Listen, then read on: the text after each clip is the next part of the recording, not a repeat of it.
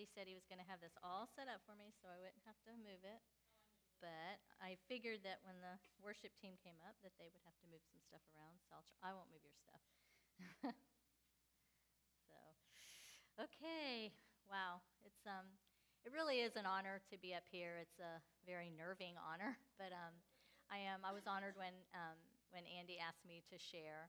Of course, my comfort zone is in my own house, in my little small group, and with friends. But you guys are all friends, and you're all family. So I'm just going to relax in that and pretend like I'm in my living room, somebody said. So welcome to my house. It's also God's house. We're getting a little bit closer to the end of our Lent season. I think Good Friday is the official end of Lent, that Thursday. But anyway, we have Palm Sunday next week, and then the next Sunday is Easter, of course. And throughout Lent, we've been talking about the wilderness and how to embrace the wilderness, how God has prepared us for this time in the wilderness. We've talked about being empowered by the Holy Spirit through the wilderness. And then last week, Andy talked about the temptations that Jesus faced while in the wilderness. So today, I'm just going to share some of the challenges of when we come out of the wilderness, and we're still kind of in a raw place after going through that. So if you would just pray with me now. So Father, I just thank you so much, Lord, for this day, for this season of Lent, and Lord, for all that you've been speaking, Lord, to my heart, and Lord, just the reflections during this time of just all that you've done. And Lord, just even recognizing the wilderness experiences that we've all had, and how to make those our growth experiences, because that's what your intention is. Your intention is for us to grow through these experiences and to learn more about you, not to have us defeated. That's what the enemy would want. So, Father, I just pray that you would just anoint my mouth to speak the things that you would want shared. And, Father, I just ask that you would open up the hearts of all of us to hear your message. In Jesus' name, amen. All right, we're going to continue on the Luke 4 passage that we started with this wilderness experience, and I'm just going to highlight the first and one of the other verses. So in Luke 4:1, it says, "Then Jesus, being filled with the Holy Spirit, returned from the Jordan and was led by the Spirit into the wilderness." And then jumping to verse 14, it says, "Then Jesus returned in the power of the Holy Spirit to Galilee, and news of him went throughout all of the surrounding region." Okay, I want to focus on the fact that Jesus, when he entered the wilderness, he didn't enter the wilderness completely alone. He was stripped of his deity, so he was fully man, but he didn't go in on his own strength. He went in filled with the Holy Spirit. So the Holy Spirit was with him through all of this time that he was being tempted. And I think sometimes we can, when we hear verses over and over from the whole time we're growing up, he was tempted for 40 days and 40 nights. And I thought about that, and I thought, that is a long time to be just attacked by the enemy day in and day out for 40 days and 40 nights. Sometimes I think I just stopped at the three temptations that we read about that Satan tempted him with. But I mean, this went on for the whole entire 40 days and 40 nights. So we know that he was exacerbated and he was just drained, but he still was empowered by the Holy Spirit, because when he came out, it didn't say he was defeated. It said he was filled with the power of the Holy Spirit. And so I want to concentrate on that for a few minutes, of what we have, how to focus on that infilling of the Holy Spirit to get us through when we're in tough times. And there's a passage in the Old Testament, 1 Samuel 30, and I'll give you a little bit of background of that. This is, David had been fighting with, David had been fighting with Achish and his army against the Israelites.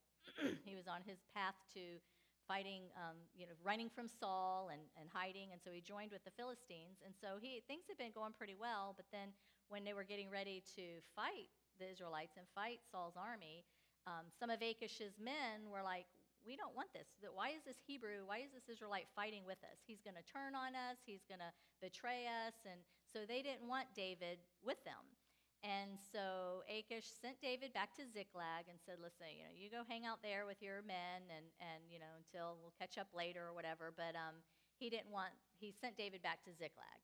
And so David and his men, and he had like 600 men that had been following him and standing by his side during all of this journey. They make it back to Ziklag. They get to Ziklag, and the whole town had been burned. And all of the women and all of the children were gone. And so there was quite an uproar. The Amalekites had come in and had destroyed Ziklag. And so his men were very angry. They were distraught. They were just grieving. And David also, because his wives and children were gone and Ziklag burned to the ground. And so it says in verse 6, now David was greatly distressed, for the people spoke of stoning him, because the soul of all the people was grieved, every man for his sons and daughters. But David strengthened himself in the Lord his God. And so the scripture doesn't tell us exactly what David did to strengthen himself, but he strengthened himself in the Lord. He was greatly distressed in that first part of the verse. And to be greatly distressed, he was in mental anguish. And I don't know how many of you have been to that point of just absolute mental anguish where you don't know what to do next, whether it's grief or just that absolute depression really is what David was experiencing. And he could have bailed out at that time. He could have, just fall to the hands of his men, but he didn't. It says he strengthened himself in the Lord. And I'd like to believe that the way he did that was he just focused on some of those things that God had done for him in the past, the ways that the victories that God had given him. He had killed a lion, he had killed Goliath, he had done all these things where God had been with him. And I think that maybe that was what he did to strengthen himself. Whatever it was, he built himself up through the Holy Spirit, through God, and was able to then turn and go to God, because it was after that he inquired of the Lord. He didn't go and inquire of the Lord like, oh my gosh, God, what am I going to do? My men want to stone me. What do I do? What do I do? No, he strengthened himself in the Lord. Then he went and he inquired of God what to do. And of course, God sent him to go in and the rest of that. But there's different, I want to just look at some of the ways that we can strengthen ourselves. When we were at small group, I was at small group the other night, and one of the ladies was sharing how throughout elementary school, throughout middle school, throughout high school, how the enemy just constantly brought these attacks on her abilities, what she was capable of doing. And, he would speak through the mouths of teachers of things that she couldn't do, and she was never going to do this. And then it carried into middle school and carried into high school. And it was always like one teacher that would be there to try to bring her down. But in all of those cases, God showed her otherwise, that no, you will do this because I have equipped you to do this, and you will overcome this. And she was sharing that, how these victories that God had given her through this time. And so that was a strengthening. She was strengthening herself in the Lord. And I think that's what we have to remember. When there's things like that we go on, we need to think back on the things that God has already done for us, the things that he has put in us, the victories that he's already given us. Because the wilderness is sometimes just a very dark and desolate place. And sometimes we don't know how to turn out away from that, and how we pick up the pieces. And, I know each of us, if we went around the room, could share of a wilderness experience that you've had. And I know just a few years ago when I was walking through that, and I was strong in the Lord, I was, solid in my belief system. So it doesn't have necessarily anything to do with your relationship with God as far as, whether you love him or not. But I had made some decisions. I went back into teaching thinking I didn't even think that that's what God was telling me to do. I never even asked God about it. I just did it because that's what I wanted to do. I'd been homeschooling. And during that time, I thought I was dying. Not because of the teaching part, because I knew how to teach. I had been a teacher before. But it was a lonely, dark time during that period. And I realized through all of that that's not what he was calling me to do, but he allowed me to go through that time to show me things in myself that he wanted to either change or to heal or to mend. And I remember even during some of those times begging God, would you just let my friend call me today to see how I'm doing? And, and I would go the whole day and nothing. And it wasn't that, I talked to my friends and stuff during that time, but he was making so that I would only rely on him during that time. And it wasn't that he made people disappear. I mean, I was still coming to church and still doing things, but during those, sometimes it's just one occurrence and you feel like the whole world's against you, or you feel like that it's, the end is near. But he wanted me to focus on him.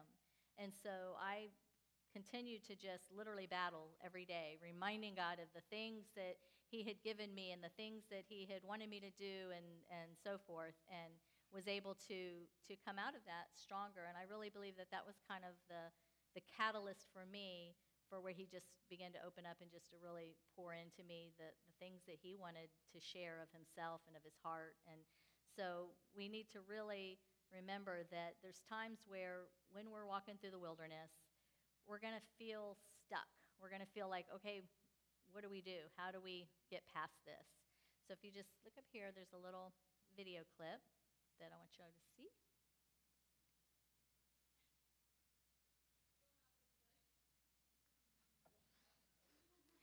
Do you have any of the other slides or anything?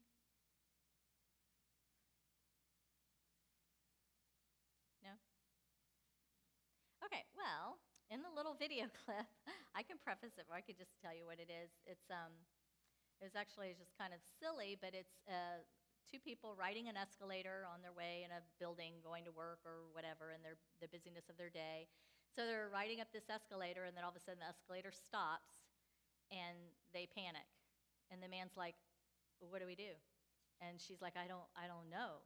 And he's like, well, we need to call somebody to come fix this. How do we get out of here? We've got to go to work. Somebody help. And so they're yelling, help, help. We're stuck on an escalator. Somebody help. So they're waiting and waiting. And they're both like in panic mode. And then all of a sudden, a man coming with a little, handy bag or, handy tool kit. And they're like, yes, he said he could fix it. I'm so excited. We're gonna get out of this. We're gonna get out. And so the man's climbing on the escalator below them, coming up to where they are. And then all of a sudden, his escalator stops. And then that's where the little clip fades out. And it's kind of silly when we look at it because, we're like, okay, duh, you just walk up. But how many times have we ever been in that situation where we feel stuck? We don't know how to get out of what we're doing. And it's really the answer is right in front of us, but we're so consumed in whatever it is that we're going through. We're just so, just wallowed down in our agony and our defeat that we're stuck, and we don't know how to get off of that escalator. We don't know which way to turn. So how do we get unstuck when we're on an escalator going up? We want to learn from this experience. We want to grow spiritually. We know that even if we realize that, okay, God's bringing us through this for a reason, and we want to learn from that because we don't want to have to repeat any of God's tests. That's the good thing about God, and the bad thing with us is that when he's bringing us through a test or a trial and we don't pass it, good news is we get to take it again. And again and again, when there's something that he's trying to refine in us and something that he's wanting us to learn, he's so patient with us. We get to keep retaking that test. So when we're going through this experience, we want to learn. We want to grow stronger spiritually. We want to come out on the other side. We want to make it up that escalator. So we just have to figure out what do we do. And from pregnancy to anointing to creation, from all of those steps, everything each day starts out in darkness. Every new day starts out in darkness. And our tendency is to want to equate darkness always with something bad or something evil. But sometimes that's where God is. Sometimes we find God near that thick darkness. And hopefully this next slide, if you pull up the next one, in Exodus 20:21, Moses is at the mountain in the big cloud of smoke where he goes to visit with God, and God's given him the 10 Commandments, and the people did not want to go near where that was. They were terrified of the presence of God. And so they waited down below while Moses went up and got the news or got whatever instructions for them that God had.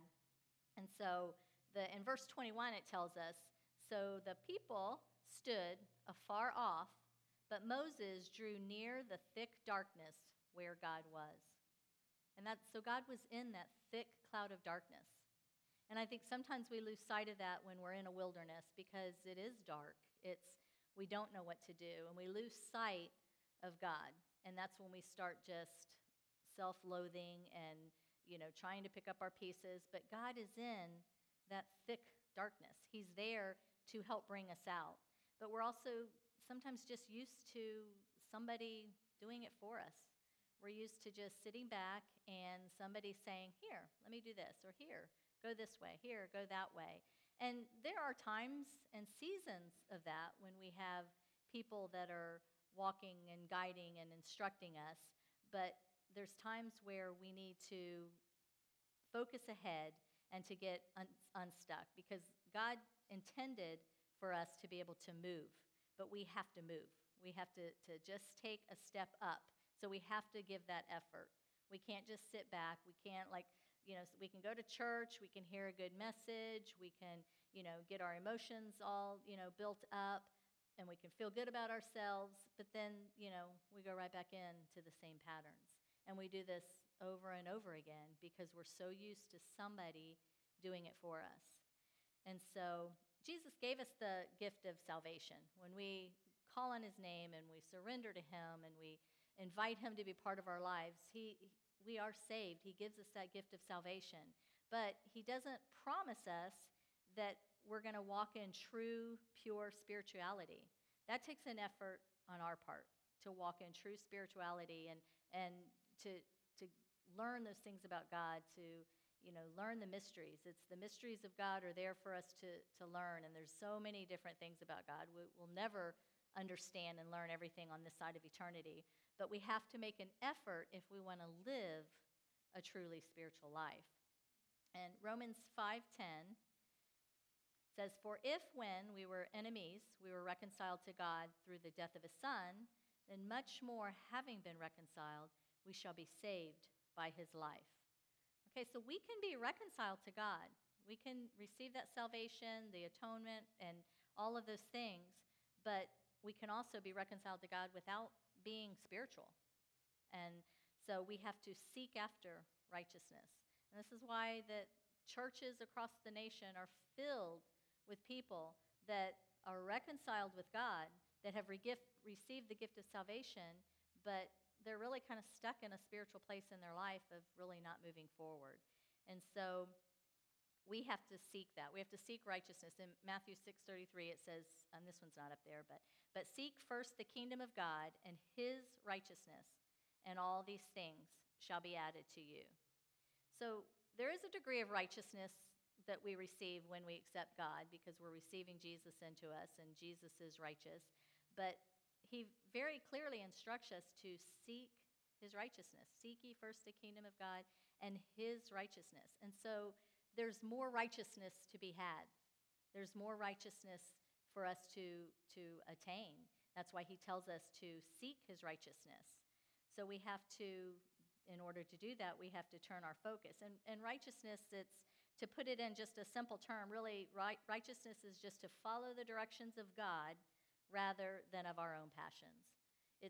I heard someone actually break it down to say it's to do what is right. So it's to do what is right in the spiritual sense, to focus on those things that God wants, and to follow those things instead of our own passions. And in Psalm 89, it tells us that righteousness and justice are the foundations of God's throne. So that's where everything rests. The foundation of his throne begins and starts with righteousness and justice. So we have to continue to seek righteousness. But how do we continue to seek righteousness when we're constantly getting tempted, when there's just those temptations that continue to come, that continue to bombard us, those things that, Paul talked about, why do I do what I don't want to do and don't do what I want to do, and all of those things. Why do we keep getting bombarded? How do we seek righteousness when there's temptation that's constantly breathing down our necks?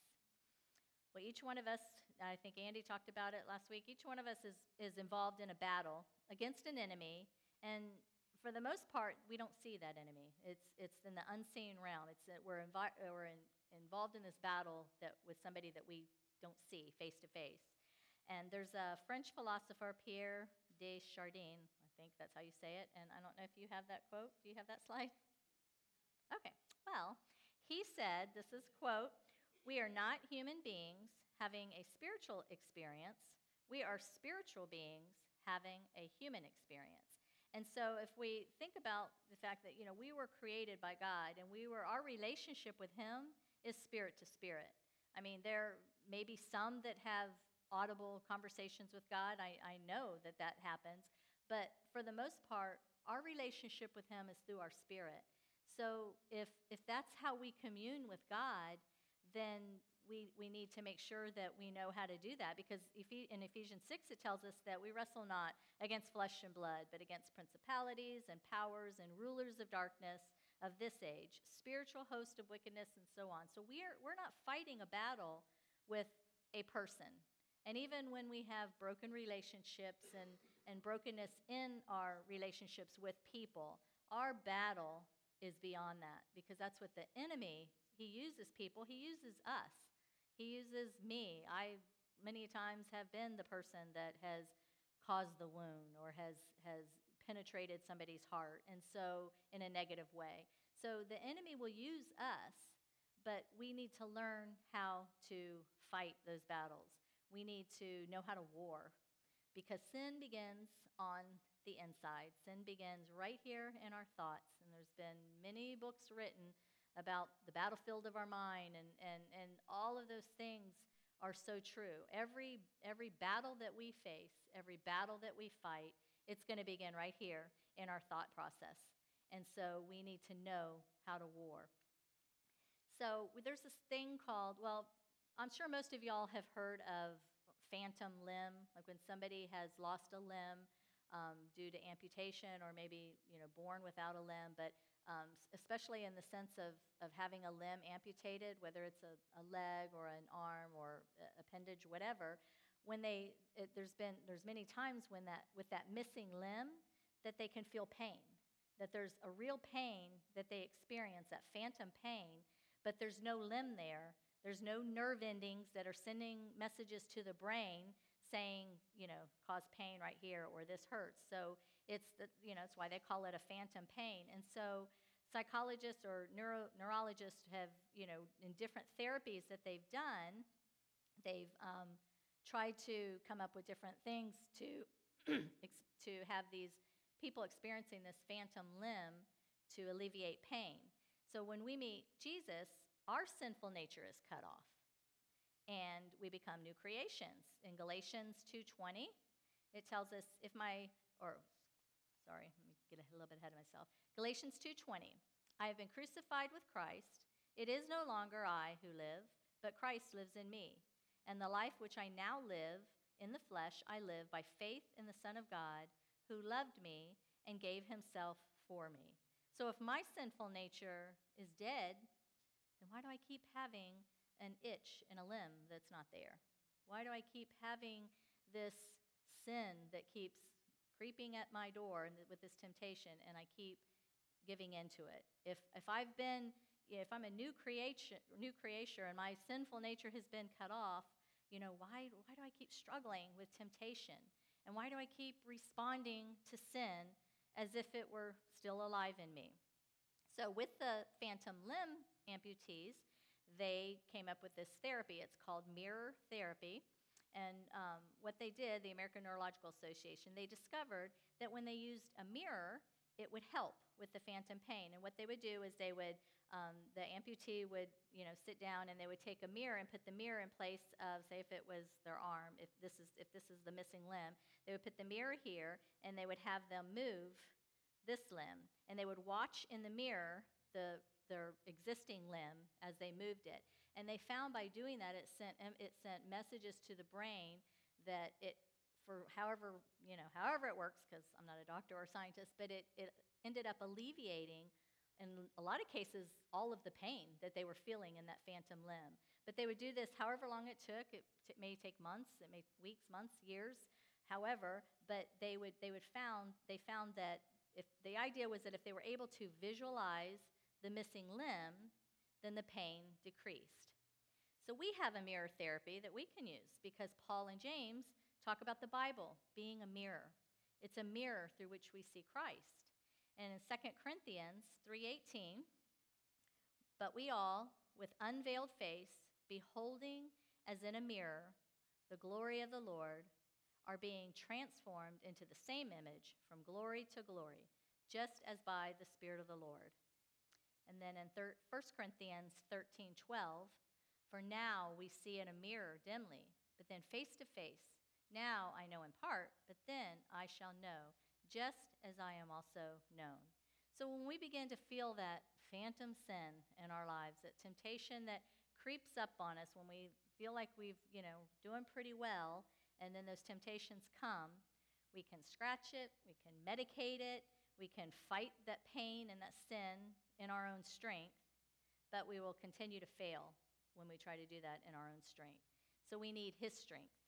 We need the mirror therapy of the Word of God in order to see the image of Christ in us, which is the hope of glory. God put his very life in us so that we can live as free men and women. We have to use the mirror, though. We have to not just have it in our possession, because knowledge alone is not what changes us. There's a lot of us, and myself included, we have a lot of knowledge about the things of God. And there's people that are on the enemy side that have a lot of knowledge about the things of God. So knowledge doesn't change us within. It's the power of holiness that's in the transformation, and that occurs when we saturate ourselves in God's word, because that is life and spirit. It's a living word. Just like in Hebrews 4:12, it tells us, for the word of God is living and powerful and sharper than any two-edged sword, piercing even to the division of soul and spirit, and of joints and marrow, and is a discerner of the thoughts and the intents of the heart. So that's the Word of God. That's what the Word of God does for us. So the Word of God is our mirror. That's the therapy. So we can train our minds. We can actually train our minds to be the dominant nature, because all throughout the day, our soul is what's guiding us and what's making decisions. And our soul is not evil, but our soul is our mind, our will, and our emotions. And that's usually what we are making decisions on all day long, either from our emotions, from our intellect. And so we end up fighting battles based on our tendencies of our soul, based on our knowledge of the situation or our emotions and how we're feeling about a situation. But we need to train our minds for our spirit to be the first thing that we do battle with, because it's the Spirit of God in us. It's that Ephesians passage, the unseen realm that we're fighting against, the principalities. So we can train our brains, we can train our minds to have the Spirit be our main focus. And the way that we do that, are we like no images? No? Okay.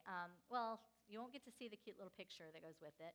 But anyway, our brain, it was a picture of a brain, a little animated picture of a brain. But our brain, processes 60 billion bytes of information per second. That's, depth, colors, movements, personalities, whatever. Anything at all that you can think of. All of these things are being recognized at the same moment in our brain. And all of that info is received by our senses in the brain, in the part of the brain that's called the reticular activating system. I know that's a fancy, y'all didn't know y'all were coming here for a science lesson today, but I promise I'll make it, third grade level so that I can understand how to explain it. But the reticular activating system, which we'll just call RAS from now on, and that's a real thing. This is science. This is how God's created us. But all of the information is filtered through that part of the brain. And basically, the simple definition is RAS is a bundle of nerves that's at our brainstem that filters out any unnecessary information so that all of the important stuff gets in. And that's why when you buy a car and maybe you've never noticed that car before, and then all of a sudden, everywhere you go, you see that car on the road. It's like, wow, I never have seen so many of this car. Or when you learn a new word, and then all of a sudden you hear that word everywhere you turn. You turn on the TV, and they've used that word. And I was up visiting my daughter Autumn this past weekend, and we went to go get a new car, and She was very, not a brand new car, but she went to go get a car so that we could have our car back. And she was very specific with what color she wanted. She wanted either black, charcoal, gray, or like a navy blue. And I remember saying to her, I haven't really seen too many navy blue cars. And I was pointing to other blue cars that were there on the lot. She goes, no, not that color blue, not that color blue. And she goes, I've seen them. She goes, and I really, I would really like that color. So I thought, okay, well, as soon as we were there all day, but when we pulled out of the lot, everywhere we turned, there was this same exact color of blue that this car that she got. And so we were kind of chuckling, and because she didn't know anything about, this, and I had my message done, but I just kind of thought it was funny that, I think even at one point we were at an intersection and like 3 cars, they were all, because she got an SUV, 3 SUVs, they were different, models, but 3 SUVs, and they were all the exact same color blue, that navy color blue. And so I thought, okay, well, so they've been there all along. My brain just wasn't focused on recognizing them because I didn't have any purpose to recognize those. So that's kind of what the RAS does. It is that memory part of us.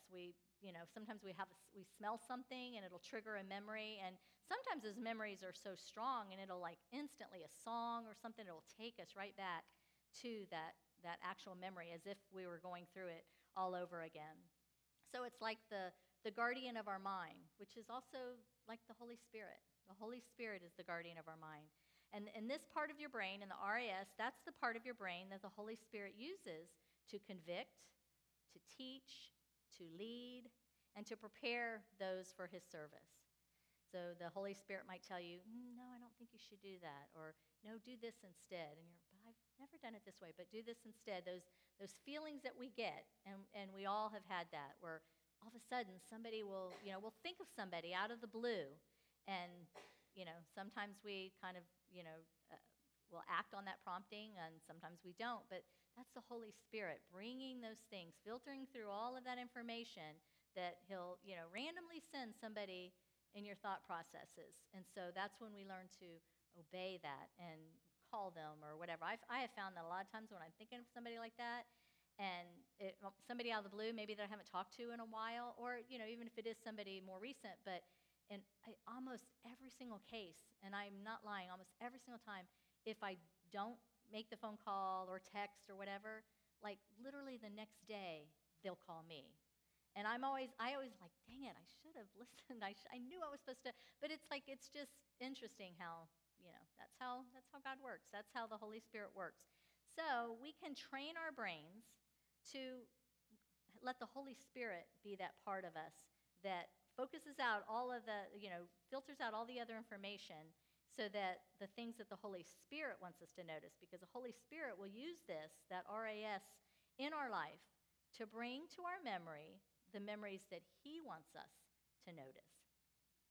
And the scriptures are very crucial. The Word of God is very crucial in activating that reticular activating system. The more time that you spend in the Word, it sensitizes you to the things of the Lord.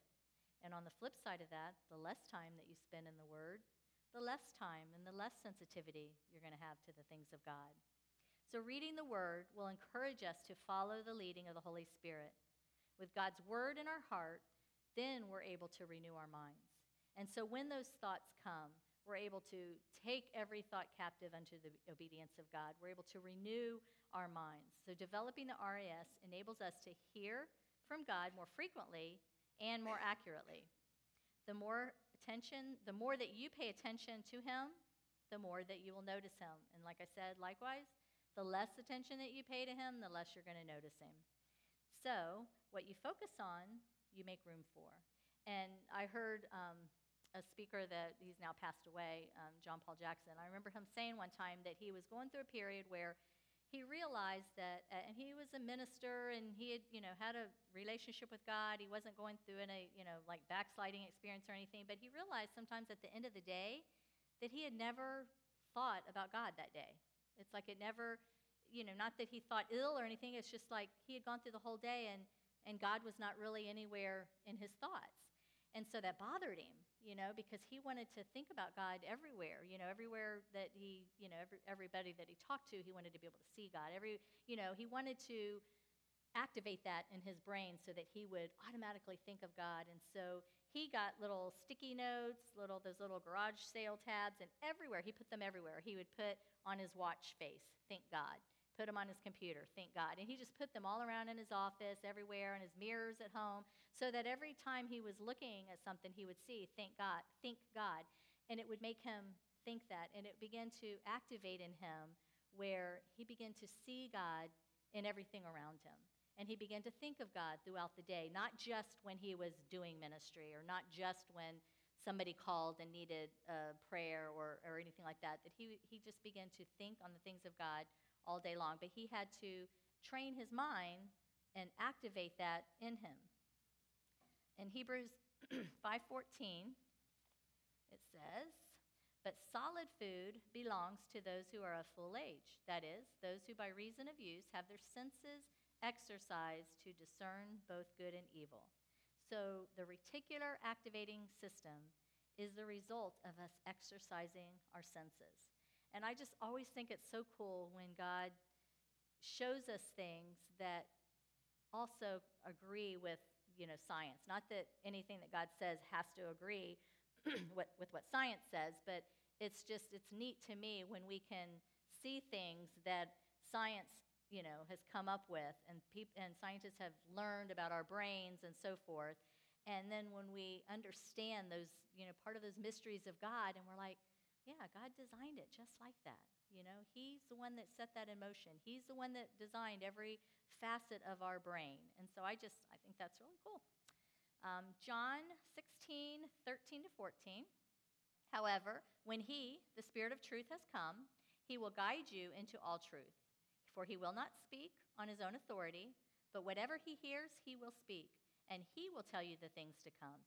He will glorify me, for he will take of what is mine and declare it to you." And in John 14:26, "But the Helper, the Holy Spirit, whom the Father will send in my name, he will teach you all things and bring to your remembrance all the things that I said to you." So knowing the Word of God, knowing the written Word of God, helps us to be able to trust what God's plan is for us. That is the initial stage of transformation. That's how we are going to be able to get unstuck. So when the temptations come and that phantom sin appears in our life to itch, but God will then become our filtration system. When we're in the Word of God, when we are focusing on the Holy Spirit and allowing the Holy Spirit to empower us. And so I don't know about you guys, but I would much rather have the filtration of the Holy Spirit of God in my life than some of the other stuff that I tend to, fall back on. Like I said, our intellect, our emotions, and all of those things that can really mess with our mind. So let's and bring it all together in order to get unstuck and to get off of that escalator that's broken, that is not moving anymore. We need to move upward, not to go back to the things that were comfortable, which we have a tendency to do when we're in a wilderness where this is too hard, I can't do this. It was easier, even though this and this was going on, I at least knew what to expect, so I'm just going to go back to that. That's what our natural soulish tendency is to do, to go back. But we need to move upward. And that has to start with repentance. Repentance is what brings us back to neutral with God. And it's been kind of we don't really talk a lot about repentance in our churches today. And we understand that, yes, repentance is, necessary for the remission of sins. And, but we have to come to that place where we just lay it before God. There's that repentance in 2 Corinthians 7:10. It says, "For godly sorrow produces a repentance leading to salvation, not to be regretted, but the sorrow of the world produces death." So I don't know exactly what godly sorrow looks like. I know I've experienced that in my life where I have been truly, heartily sorry for what I have done that has offended God. And I think that's the kind of repentance that we need. And I'm talking for anything that we do. We need to be that sorry. We need to so desire for our hearts to be made right with God. And it's that simple. It's as simple as telling him, God, I am so sorry. I am so sorry. Would you forgive me? And it's wiped clean. We're the ones that are constantly wanting to bring it back to remembrance. He doesn't. It's done. And so it brings us back to that level ground where we can move forward, where we're not stuck in that place. So it has to begin with repentance. Next, we need to strengthen ourselves in the Lord. We need to seek after his righteousness and whatever we need to do to strengthen. If it's, memorizing a verse and focusing on that verse for a week, or coming up with a Bible reading plan, whatever you need to do, reminding God, going back through journals and seeing. Journals are wonderful in the sense that we can go back and we can look and see, wow, God, I remember feeling this. It's like I could feel again what I was going through here, but look what you did. And so we need to do things that are going to strengthen us in the Lord and to seek after his righteousness. Next, we need to utilize that mirror therapy in the Word of God so that we can see the image of Christ. When we look in the mirror, we see the image of Christ looking back at us, because that's what God sees. God validates us by what he sees in us and where he sees us going. And I mentioned this the other day to somebody. When Peter denied Christ 3 times, God validated him still. Jesus validated him after he returned. It's like, upon this rock, I will build my church. He didn't say, forget you, Peter. You denied me. I saw you. You denied me. No. He validated Peter in how he sees him and who he sees him and what he sees him to become. And that's what we need to do. We need to pick up that mirror, the Word of God, and see the image of Christ that's in us, that God's already put in us. And then lastly, we need to activate that RAS, the Word of God. We need to activate it. We need to pick it up and we need to activate it in our lives. And that's what retrain our brains so that we can think God in all circumstances. So that's what I have for you today. And before I pray, I also want you to be mindful if there's anybody here that, like, maybe you feel stuck. Maybe you're like, yeah, I've been on that escalator for a couple hours now waiting for somebody to come and fix it. You don't have any further to look but to just look upward, because he's already there ready to fix it. You just have to call upon him. And so if you feel stuck, or you feel like you're in that wilderness and we've been talking about all these wonderful things over the last few weeks, but not really sure how to do it, what to do with it, then there's going to be some of us up here to pray, and just we'll be happy to pray with you, but I'm going to pray now. So, Father, thank you so much, Lord, for all of the things that you show us. Lord, you are such a magnificent God. It literally blows my mind when I learn something, whether it's scientific or whatever in that realm, and it absolutely correlates and absolutely validates your word. And not that you need anything to validate your word, but Father, it's just amazing to me when I realize just how you've made us, how you've created us, what you see in me, what you validate in each one of us. That we focus on our shortcomings. We focus on that darkness where we can't see you.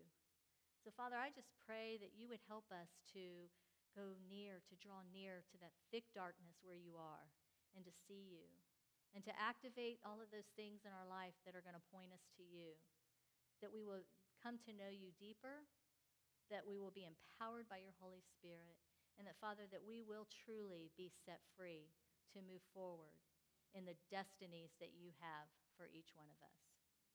We just thank you in Jesus' name. So, like I said, if anybody needs prayer or would like prayer for anything, it doesn't matter, what it is.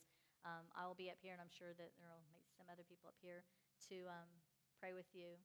Otherwise, the rest of you have a good week, and we'll see you next Sunday on Palm Sunday.